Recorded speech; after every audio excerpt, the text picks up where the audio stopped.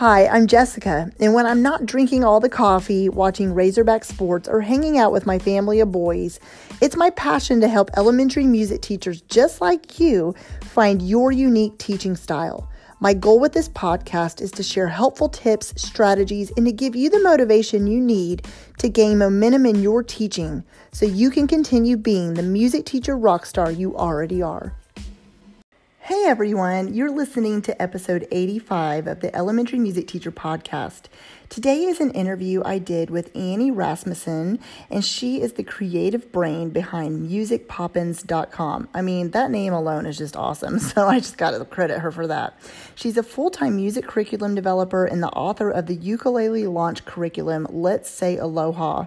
She runs curriculum test classes in her home-based lab studio in Houston, Texas, and she's obsessed with puppets, folk instruments, and all things ukulele. Her dream is to put music back into the recreation time of kids and their families.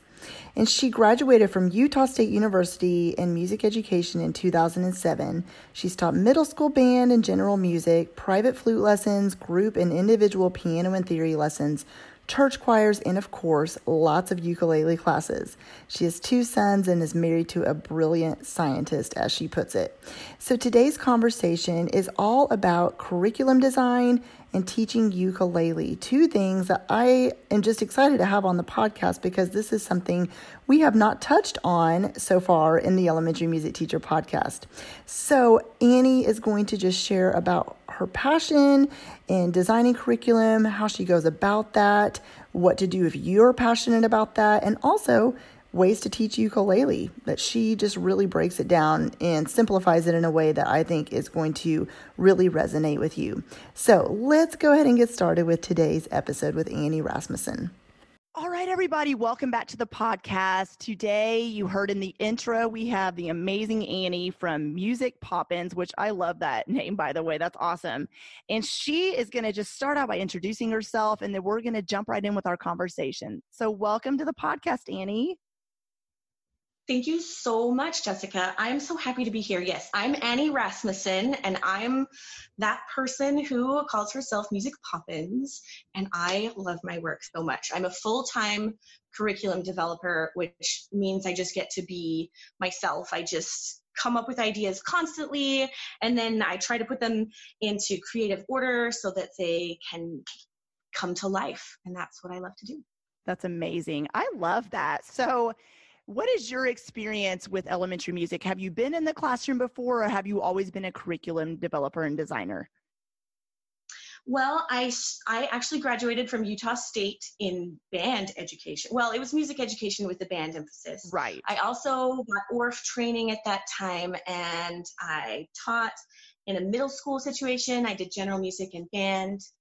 And then my husband went to the University of North Carolina. We moved across the country from Utah to North Carolina, and I started teaching in an academy, and I taught, and then I started having babies. Mm-hmm. So I have 2 kids, and to be home with them as much as I could, I started teaching flute lessons, but also I love teaching flute lessons.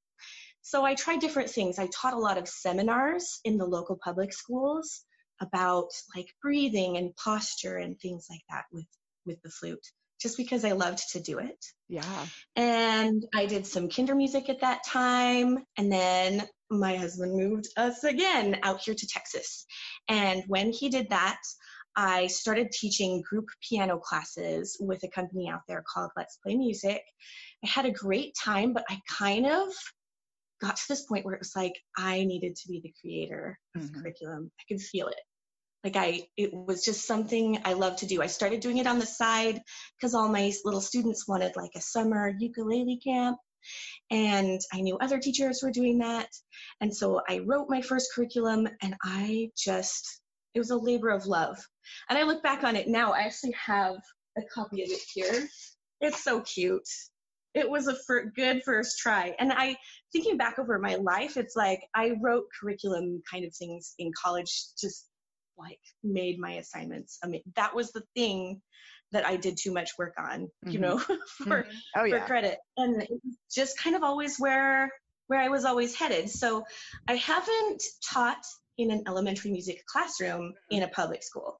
But since then, I've taught in a wide variety of like, since college, I've taught in a wide variety of settings, mostly here in my little lab studio where I teach classes and test out all my ideas.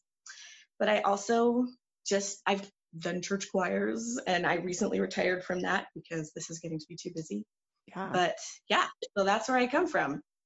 Oh, girl, I love that so much. I've had conversations on the podcast before about it doesn't really matter what your degree's in. And what I mean by that is if you have a music degree, music education degree, it can take you a lot of different places.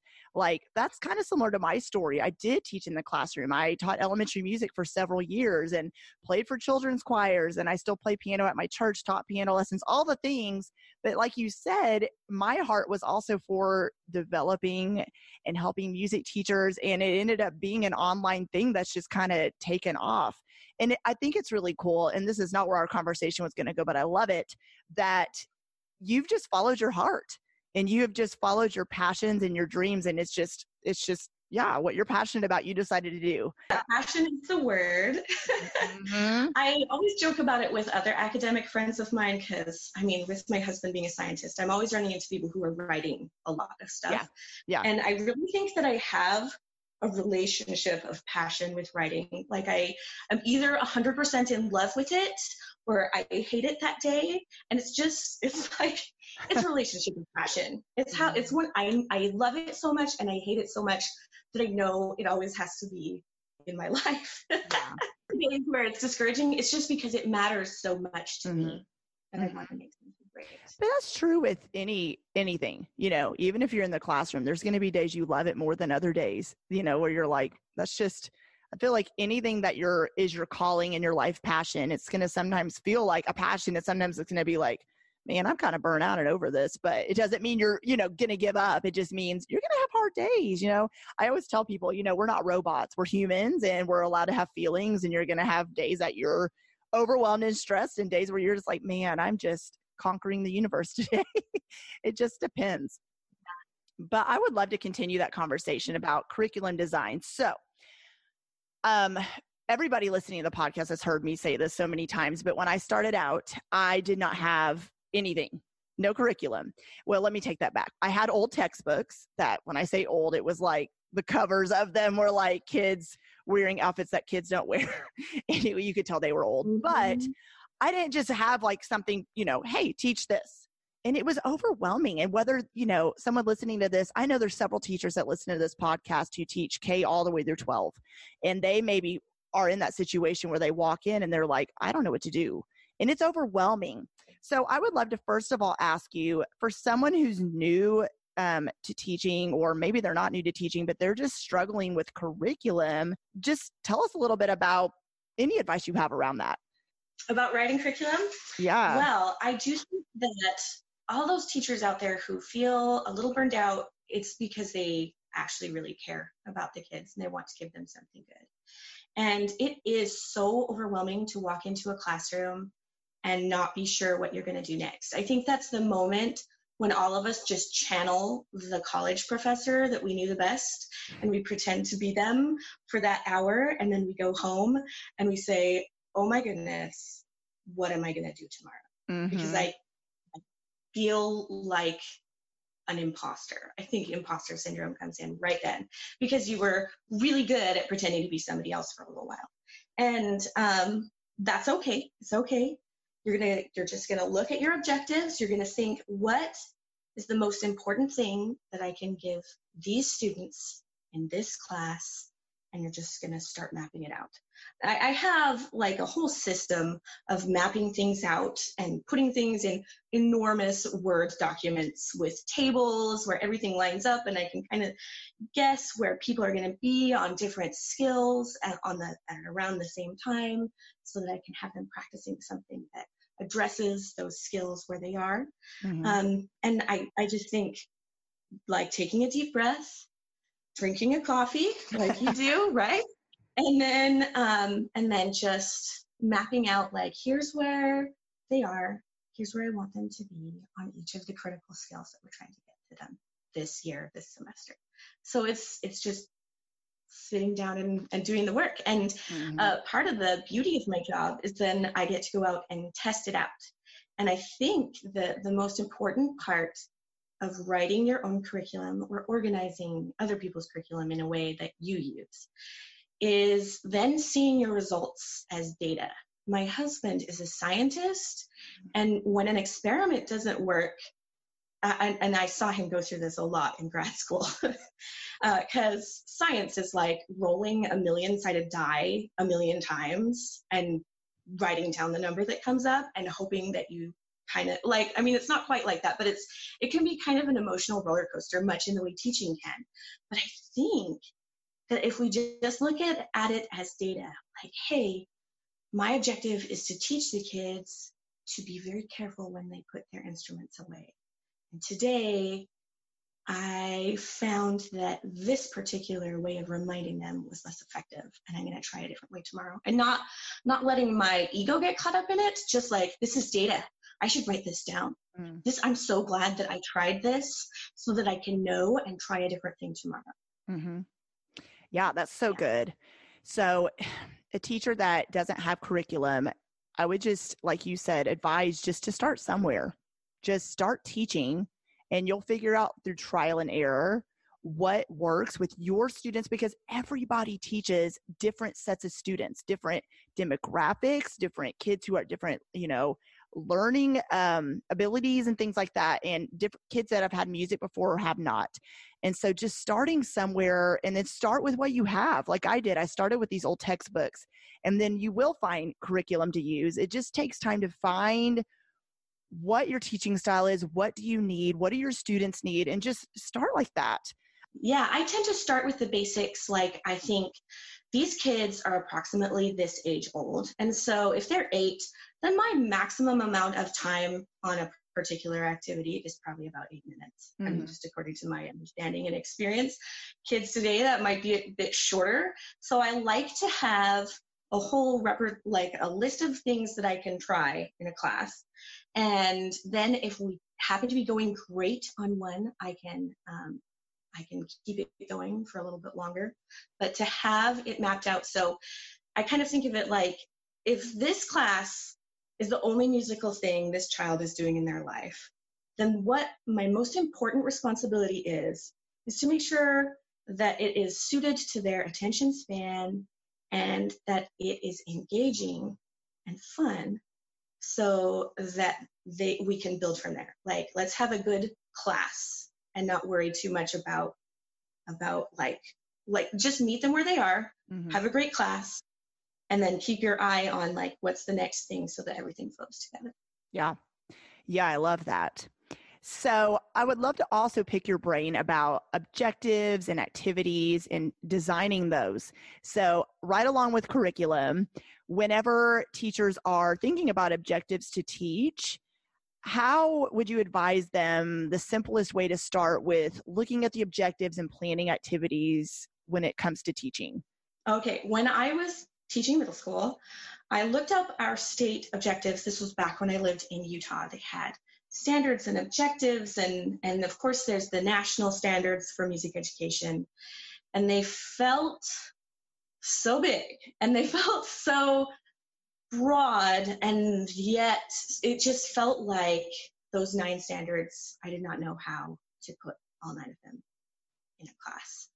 And so I had to kind of, I really do like choral or instrumental, like kind of presenting that as a tool for teaching other things, so that the kids feel like they're accomplishing something. And then it gives me all kinds of opportunities to include all of those other things. So, for example, right now I'm super focused on developing ukulele curriculum. And with the ukulele, what I basically did is I sat down, and I'm not talking about one day, and it has refined over time. But I sat down and I wrote out, here are the basic things a person has to do when they play the ukulele. When Jake Shimabukuro goes up on a stage and he plays the ukulele, this is a list of the cognitive tasks he is doing. And if someone sits at a campfire and they just play a song while everybody sings, then this is a list of the cognitive tasks they're doing. And and then I kind of map out the steps to get to each of those. And I don't worry about lining them up at the beginning. It's just more about knowing where my kids are and what the progression is to get there. And then I start looking at lessons and being like, well, in this lesson, I just want to really focus on holding and strumming the ukulele and having a good time and starting to prepare through activities all the songs that we're going to hit later on in the unit. Mm-hmm. Yeah. So that's basically my method. And I'm serious. I have these. I feel like this could be a whole university course that I didn't get to take, because every university education, they have so much to teach their students who are going to go to a broad range of experiences out there. They do a great job on the whole. I loved Utah State University, but they did not have time to sit down and say, here's how you do standards-based design. Yep.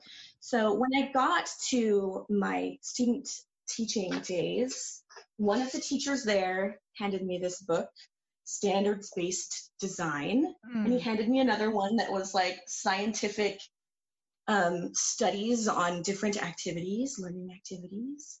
And that's basically what I got at university. Yeah. But I do think you could just sit down at the table and say, here's lesson 1.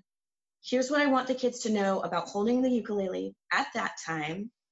And here's what I want them to know about strumming. And here's a song where they'll do both, but it's simple enough that they can do both and enjoy it. Yeah. And then just, Yeah, it becomes overwhelming. I know, even in my community, I get asked all the time. And so you're right. Every state has different objectives and standards, which to me is kind of mind blowing, but I guess that's the same for any grade level. You know, like my sister is an elementary teacher. And so we've talked about that before, how we both come from Oklahoma and now we're in Arkansas, and the standards here look way different than the neighboring state, which is like, why? So, but yeah, the national standards, you look at them and you're like, wait, what? And then they got redone, you know, and so now they're even more broader. And so you're like, well, what am I supposed to do with this? It gets overwhelming, but just sitting down, and that's what I did. You sit down or talk to other teachers, get advice from, you know, teachers who have been teaching for years, or a mentor, or collaborate with other teachers and pick their brains about what exactly are you doing each 9 weeks. And then you break down the objectives. Okay, so this is what I want my, you know, I was going to use kindergarten, but that's a whole nother world. We'll use first grade. This is what I want my first graders to know. I mean, they are. Yes, they are. This is what I want my first graders to be able to do at the end of the first 9 weeks, and then second 9 weeks, and third 9 weeks, and fourth 9 weeks. And then, like you said, then you figure out activities and lessons that would teach to that objective. And it gets overwhelming when you look at so many songs and so many activities, and you're like, well, how am I supposed to get to all of this? Well, you're not. You pick the ones that meet your students' needs and that would best address those objectives, and you do that. It used to overwhelm me not being able to get to every single song I had in every single binder and every resource I had gotten at workshop or ORF level or whatever. But then I thought, well, wait, why am I so stressed out about getting to all these songs instead of just focusing on teaching to this objective and knowing this activity is going to reach my kids? I mean, I feel like that's what overwhelms teachers a lot. I do think that a lot of us, because we're really idealistic, we tend to be big picture people to small picture people. Do you know what I mean? Like, Yeah. We want to zoom out and imagine the whole year, and that can be really useful. We want to have some sort of structure in our minds that brings meaning to the activities we're doing that day. But we don't have to have every single step of the way mapped out before we start collecting data in our classrooms and seeing how things move for the kids. Of course, we want to stay on top of it. Like, there's no feeling like not knowing what you're going to do tomorrow. But I do think that just starting to collect data and not feeling bad about it when it goes differently than you planned, and just being there with your kids, being in the moment and learning with them is so powerful. When I'm teaching is kind of a crystallized structure, like an order of operations. It's like, I know I need to teach this using this activity before we get to this next activity. Mm-hmm. I think that's what teachers are looking for. And it does tend to feel like a whole full-time job on top of your full-time job of classroom management. And so I do think there are a lot of really good resources out there, but I just want to share this idea that I had, that just so that anybody who's developing other curriculum or other teachers can have it. Because what I publish right now are hybrid lesson plans. Mm. There tends to be two kinds of lesson plans. And so I've just gone with the name hybrid lesson plans. And what I mean is there's scripted lesson plans, and there's these like totally vague lesson plans out there that are just like, now do this, now right, do this. Right. And like, I don't know what to say. So what I tend to write, I don't want to write lesson plans that are totally scripted. Like the book that comes to mind is the Engels Teach Your Child to Read in 39 lessons or whatever it is. Mm. And I don't want to leave people with my materials, but like no cues, because I think that behavioral cues that you teach your class are so important. To me, a class is like a little performance for everybody involved. It's a little play with audience participation. And the audience in an audience participation play loves it when they get cues. You think of the classic pantomimes where they know what to shout back, right? That gets a full brain team. But I do like having like specific cues, or the idea, here's a cue for you to say right here so that the kids make this connection right there. So I like having side by side. Here's my little hybrid lesson plan in one of my books. On this side is the lesson outline that is just like, now do this, now do this. These things will come in order, and the songs come in order. And here's where the music is, and here's the page you'll be on. And then over here is like exactly what I would say and gesture. But it's like a little script. And I don't want any of the teachers to feel like they have to use my stuff, which is, I don't want any of the teachers all over the country, because I've sold it in various places, to go and memorize a whole script for an hour-long lesson plan. Like, that would be misery. But I do want them, if they are feeling a little bit less confident, to have just a model in their mind of how an experienced teacher would say something. So they don't just have to channel their college professors, they have another model. And so I also put out videos and demo videos and stuff like that. So when I watch another teacher teach, I'm watching them for behavioral cues that they give their students, nonverbal and verbal, so that the students are primed to do activities together and to make connections. It's like, remember this one little thing? It only takes a phrase or a gesture for them to associate two activities that might seem totally unconnected in their mind. And that's why I like creating the script, and just because then it's like, look back and forth, get ideas, and then make it your own. Mm-hmm. So I love how you compared it to, like putting on a play or an act in every class. That's such a good analogy. I never thought about it that way. But it's so true. I mean, every music teacher listening to this has looked at lesson plans before, and you're like, that's great and all, but like you said, how do I get from the warm up to teaching the song to transitioning to instruments to the music game or whatever it is, and that day? And you're looking at it like, I mean, I don't know how to get my kids to put the instrument back, to come to their seats, to stand up, to make a circle, it is those little things that just, they're overwhelming when you don't know how to do it. And like you said, my student teaching is where I learned the most out of college, was just the student teaching experience, because I feel like it's just something about getting in there and observing other people, or like you said, you provide videos that help teachers with how to teach. And in Harmony, my Harmony membership, I do that too. I provide lesson plans, but also a video with each lesson plan pack that says, this is how to do it. This is how to teach this. This is how to get the kids to go from here to here to here. And I tell that to teachers a lot too, is I get asked, which I'm sure you do too, is with classroom management, what I say too is keep class time moving. And when you keep class time moving a lot is when you're going to see classroom management issues dwindle. Are they going to go completely away? Of course not. But when you don't give the kids a lot of lag time between each learning objective or activity, then you're going to see them engaged more, and they're not going to have an opportunity to talk to little Timmy next to them because they're constantly moving. But like you said, teachers figuring out the transitions and getting from point A to G in the class period is it's hard. It just is. It's hard, and nobody shows you how to do that.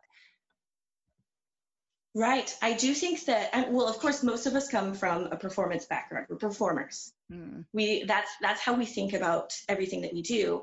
And becoming a teacher is a little bit like going from reading music to being a jazz musician. And it's those transitions between chords. We have to learn, even jazz musicians will like study the transitions between chords. They'll like listen to the transcriptions. I think there's something really valuable about playing a jazz transcription and just honing in on those transitions between sections, between chord changes, at the cadences, so that you can see how they cue that a change is about to happen. And I think that the class, it's like we've been performing all of our lives. If we can think of it like a play, then it starts to feel a little more familiar. And we're like, okay, well, if I'm improvising, I still want to have a structural plan for how to go from this activity to the next activity. And the transitions, I think, they're like a huge portion of classroom management. I just had to put this out here. So I'm a classically trained pianist, and it just makes me laugh, you talking about jazz, because I also play clarinet, but I've just done concert band and marching band. And then with piano, I tried a jazz piano lesson in college. I was like, oh, I can totally do this. I mean, like, I play piano. Oh my gosh, it's a different world. And he put these chord charts in front of me, and I went, what do you want me to do? And he's like, so I would just like playing the chords, and he's like, no, improvise. I'm like, where's the sheet music? And it's just like, and I love that analogy, because anybody listening who has done the classical or just concert band, and then you try jazz, it is two different things. I feel like a musician's brain can completely relate to that. And when you said that, that's what made me think of that, was like, it's true. And going from college to here's your own classroom, and you're like, what do I do with them? What do I do with these kids all day? It's overwhelming. Yeah, suddenly you're the adult in the room. Oh my goodness, I don't know how that happened. But I am an adult who gets to play with puppets and make voices and stuff, so it's okay. It's like, it's good compensation for being an adult if you get to be a music teacher and an adult at the same time. But yeah, the jazz analogy was so real for me when I hit the classroom, and it was like, now I'm the creator. And embracing that, and just being like, well, I'm going to experiment with a little bit less partiality, and not be totally focused on doing it exactly right. Right. But I'm also going to be looking at jazz transcriptions, basically. I mean, like other people's ideas about transitions, classroom management, watching them do it. I think there's so many great teachers out there who don't know why they're great. Like they do things instinctively that help them out. Like Frank Jones, isn't he the one who wrote Tools for Teachers? I think so. Yeah. Because he just spells it out. He's like, here's the thing that great teachers are doing that they have no idea what they're doing. It was another one of those jazz transcription moments of like, oh yeah, now I see what has been invisible. And so I really do like thinking of it as a jazz performance, or just an audience participation play where I have cues, where I have signals, where those are planned, so that I feel safe enough to improvise and take advantage of the teachable moments. And it's okay to go off the lesson plan. I mean, to not follow it exactly. If you feel like your heart is, turning you a different direction that day, or you want to emphasize a certain part of the lesson plan a little more than you thought you would, that's okay. It's okay to go off script a little bit. So back to the jazz analogy there. Right. What the kids really want is they want you. They learn from connection. They learn through connection. And so I think you have to be able to follow your heart, so that they can, when they feel the joy that you feel in an activity, and that your willingness to see what happens, and your willingness to listen, the connection is what makes the teaching possible.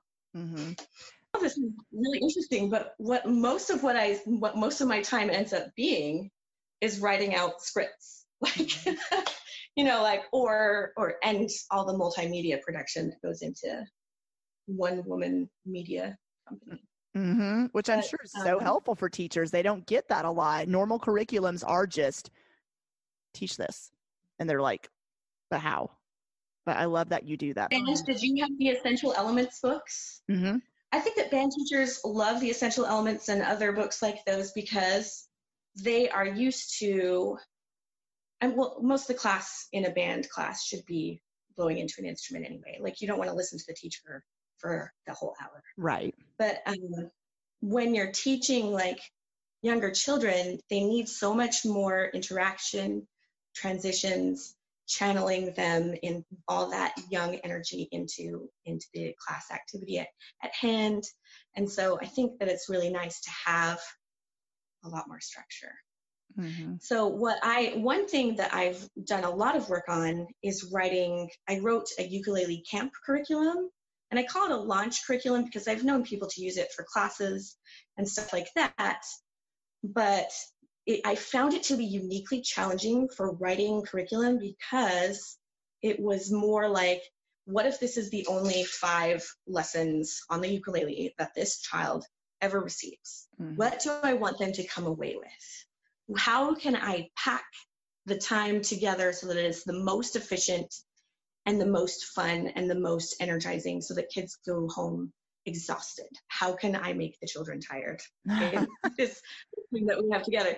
And so those ones I tend to be, when I'm teaching a camp or a limited course, like an intro course, I tend to be a lot more regimented with my lesson plan. I mean, I don't want to leave anybody behind, but I also want to, that's when the challenge of classroom efficiency is a real art. And that I love doing that.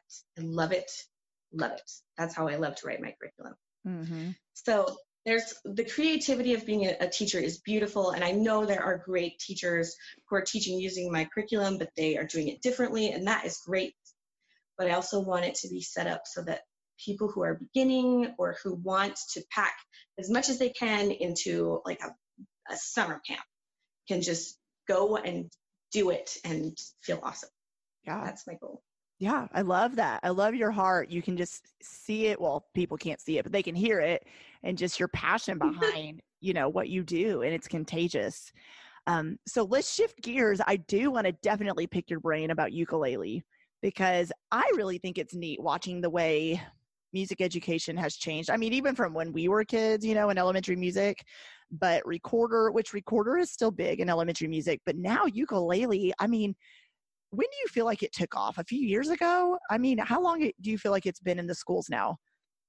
Oh, wow. I'm not sure, but it does feel like it's definitely having a moment. I'm in several ukulele teacher groups on Facebook, and they're growing all the time. Yeah. And people are trying it out. I think that if anything, it represents kind of a shift in music education values. I think that back in the day, and I could be incorrect because it's not like they teach a history of music education in the United States. Right. Survey of music education in the United States between 1950 and today. And I feel like that would be a lot more helpful sometimes than just the music history course we had to take. I mean, let's just be honest. It does feel like we're being dropped into the middle of a story, doesn't it? Oh my goodness.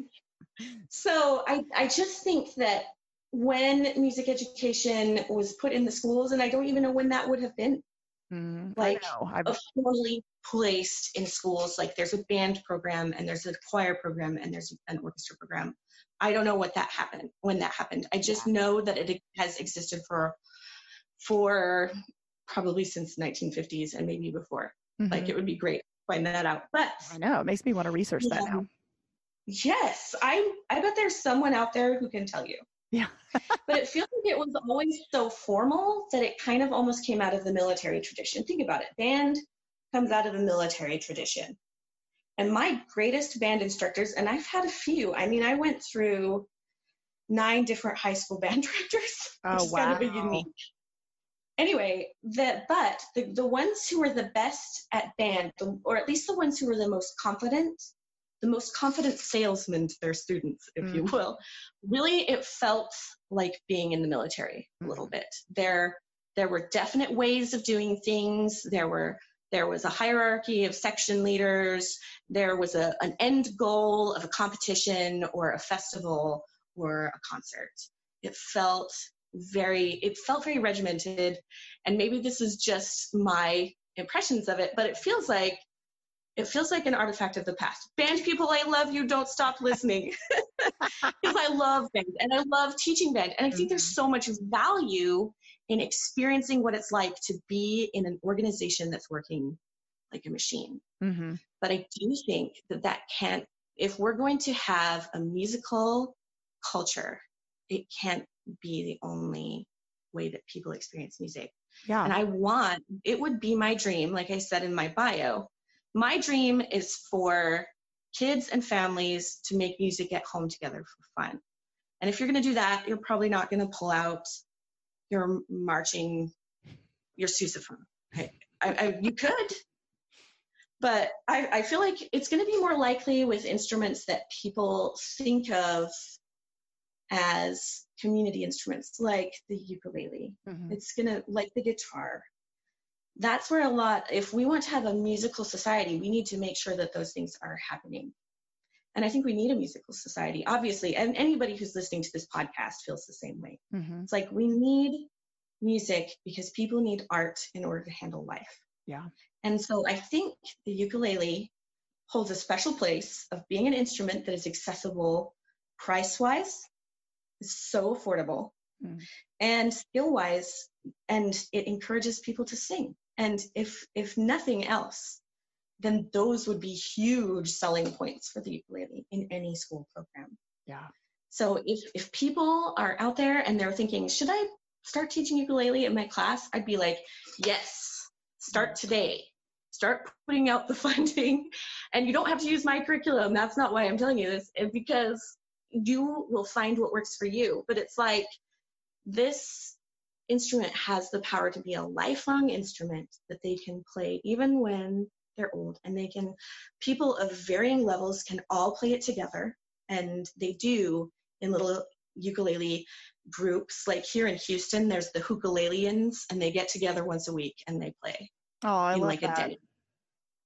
So I do think that the ukulele has the potential to put music back into personal recreation time. And if we could do that, then every other aspect of musical education would improve, and people's lives would be better. One thing I just thought of is when teachers are teaching ukulele in the schools, what's going to happen is when a child is excited to learn a new instrument, or, they show sometimes their parents what they've learned at school with, dancing even, or a new song, they bring the ukulele home if the teacher lets them. And then mom, dad, watch what I did.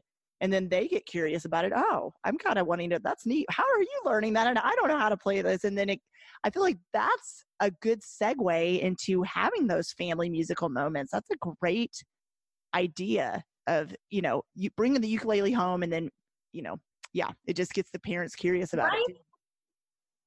There was a time when people had the family piano, and my family had a piano, and we still get together and sing, and it's my favorite thing.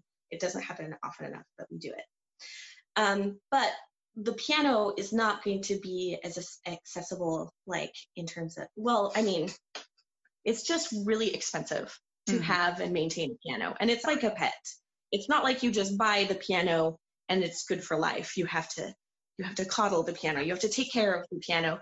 And granted, you have to do that with any instrument that you have. But the ukulele is just so much less inhibited. It's so less scary. People can just buy a ukulele, and even if they buy one that isn't the greatest ukulele in the world, they can start to clunk around on it, and they will eventually. I have standards for the ukuleles my kids show up with, and I prefer to buy them for them. But even if someone is out there just playing on a really cheap ukulele, it's like a start. It can go somewhere. I'd love to pick your brain about a music teacher that is wanting to start doing ukulele in their music classroom.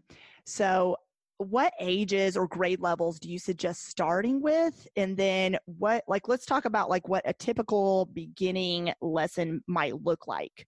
Would it just involve like handing the ukuleles out, teaching them how to tune it, and then just starting with simple chords and things like that? But what do you suggest for that? That is a great question. And luckily I have my first lesson right in front of me. Oh, awesome. What I'm going to recommend that people do, if you're thinking about teaching the ukulele in your classroom, there is this book out there and it's by Phil Tamburino, I think is his name. Tamburino, I'm sure is his last name. And he wrote this book called Uke Can Do It. U-K-E Can Do It. And that was the first thing that I ever read about teaching the ukulele.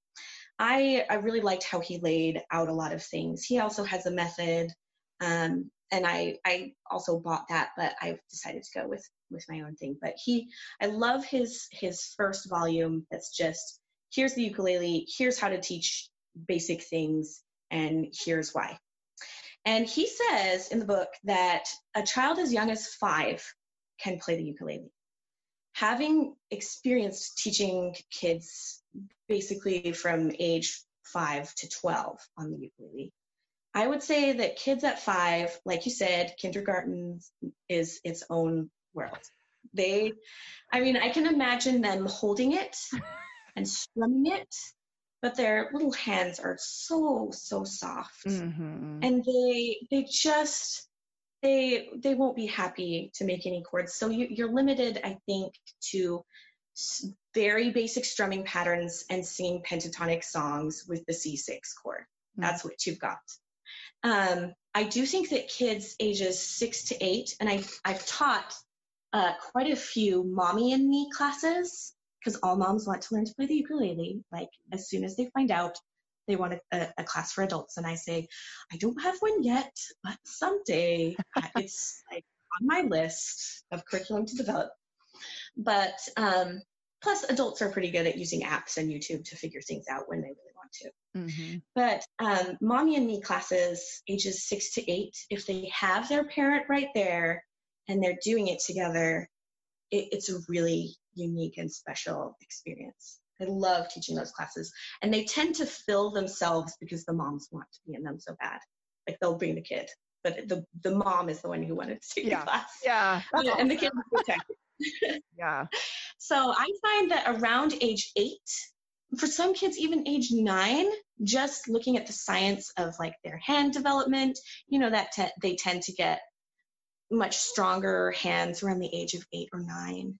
And then you just teach them in a way that they can play it. So I think that as long as you differentiate instruction based on where a kid's hand strength is, so basically 5-year-olds are their own universe, 6 to 8 with a parent right there, and then 8 to 12 is their own thing, and that's where my curriculum is basically right now. Mm-hmm. And then 12 and up, it's like anything's possible. Right. They could go do anything. They really could. Those are great suggestions. Thank you so much for sharing that. The other thing I wanted to ask about ukulele is, I know you've mentioned to me that learning the ukulele, you learn skills that you can apply to learning other instruments as well. So I would love for you to touch on that a little bit and explain that. Sure. Well, I would say that my primary instrument is the flute. My home instrument, my first instrument was the piano. The flute is my home. The ukulele is like my vacation home, is where I go to have fun. And, but the ukulele can do anything. I mean, the sky is the limit. The great thing about the ukulele is that it condenses really difficult skills down into an instrument where kids who are young can make great big motions with their bodies when they feel the beat, for example. And they can sing along with it at the same time as they're playing a single chord, just like on the very first day of picking up the ukulele. That is the goal. It's like have them sing a song so that they begin to fall in love with the possibility of music making with the ukulele. And then the sky's the limit. Like I said, I mean, you can teach them rhythms. I love to teach strumming patterns with graphic representations like clouds and And jars, I have a whole thing with rhythm jars with strumming cymbals in each jar, and they can do anything on there. It's just another tool to get them. And so once the real transferable skill is anything that they sing, they can take on to another instrument really well, right? Right. And so if we can just get kids to sing, and the ukulele is perfect, and they want to do it. If you're introducing literature like funny camp songs and other kids' songs like that. Mm-hmm. Oh, that's great. I wanted to touch on one more thing about teaching the ukulele. So I know a music teacher listening to this, back to the curriculum conversation, and they're thinking, okay, well, there's so much to teach with the ukulele. How do I break it down, and how long of a unit do I do it for? 9 weeks? Do I spread it out through the entire school year? How would you suggest? I know someone, if I'm thinking this, someone else is too. How do they teach it in their classroom? I guess is what I'm asking. Is it as a unit, would you suggest? I actually think that it could and maybe should be a year-round thing. Like, I don't want it to fall to the wayside. That feels like a wasted opportunity. Like, if you need to teach some things before you get to it so that your classroom management is running cleanly, if that makes a teacher, if they look at their community of students and feel like, we need a little bit of time before we introduce this whole other animal in the classroom and a whole new set of rules, then that's fine. But I feel like whatever else you're studying in music, the ukulele, I think of it more as a tool than as a single unit. Mm-hmm. It's like if we're going to study partner songs or something like that, let's sing each part with a single chord strum on the ukulele and feel the beat together with big strumming motions. You can even go crazy and make great big strumming motions, and the kids think it's hilarious, and that's great. And then they're feeling the beat, their experience. It's just another tool in the repertoire. And especially if you use it fairly regularly, anytime where you're like, well, this class needs to do something different right now, then we pull out the ukuleles and we do something familiar, but in a new way on the ukulele with that ukulele accompaniment. So, and of course, we're all singing tons of pentatonic songs, and they're just so easy to put with a single chord on the ukulele. Mm-hmm. Ooh, and one thing I just thought of too was a lot of the objectives say sing with or without instruments. And a lot of times you're like, what instruments? What instruments should I have them sing with? I don't have enough xylophones in my classroom. They can't sing with a recorder in their mouth. So that's the perfect instrument to have them sing with an instrument. And for the tinies, like 5-year-olds, it's almost like, I just thought of this for the earlier part too. 5-year-olds are in their own little world and somewhat into the first grade and on, but like just depending on the child's development. If a child isn't ready to hold a ukulele, then if you have an auto harp hanging around, or a guitar that you can set down on a stool so that they can just strum the strings in front of them, horizontal strings like that, then that is the perfect preparatory motion to then turn it sideways in front of them and do the strings that they can't see quite as well. So I love things like that. That's definitely something to try with those tinies and get them excited about the ukulele for later. And you can control the buttons on the auto harp, or you can control the chords on a guitar or ukulele while they're doing that.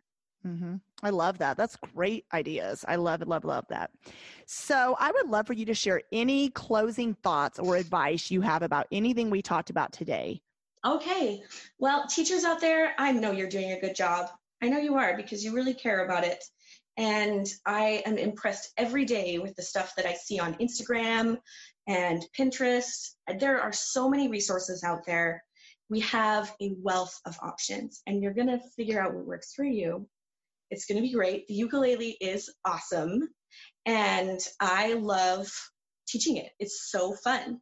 But if you decide that instead you're going to do a unit on something else and then use ukulele as a tool, it's also just a great tool for that. Annie, let everybody know where they can find you online and how they can connect with you. Sure. My website is musicpoppins.com. I'm also on Instagram at musicpoppins. and on Pinterest at Music Poppins, and Facebook as Music Poppins. So find me. I would love to hear from any of your listeners. Yes. Thank you so much for coming on today. I've enjoyed this interview so much. And I know the teachers listening are going to get so much valuable advice and information from you that they are just going to be able to implement. Thank you so much for listening in to the Elementary Music Teacher Podcast. Be sure to subscribe to the podcast so you never miss an episode. And while you're there, I would love for you to review the show and leave a rating on iTunes. To find out more about how I can help you gain momentum in your elementary music teaching career, head to thedomesticmusician.com, where you'll find free downloads, courses, the blog, and so much more. Continue teaching music and never doubt the impact you're making each and every day in the lives of your students.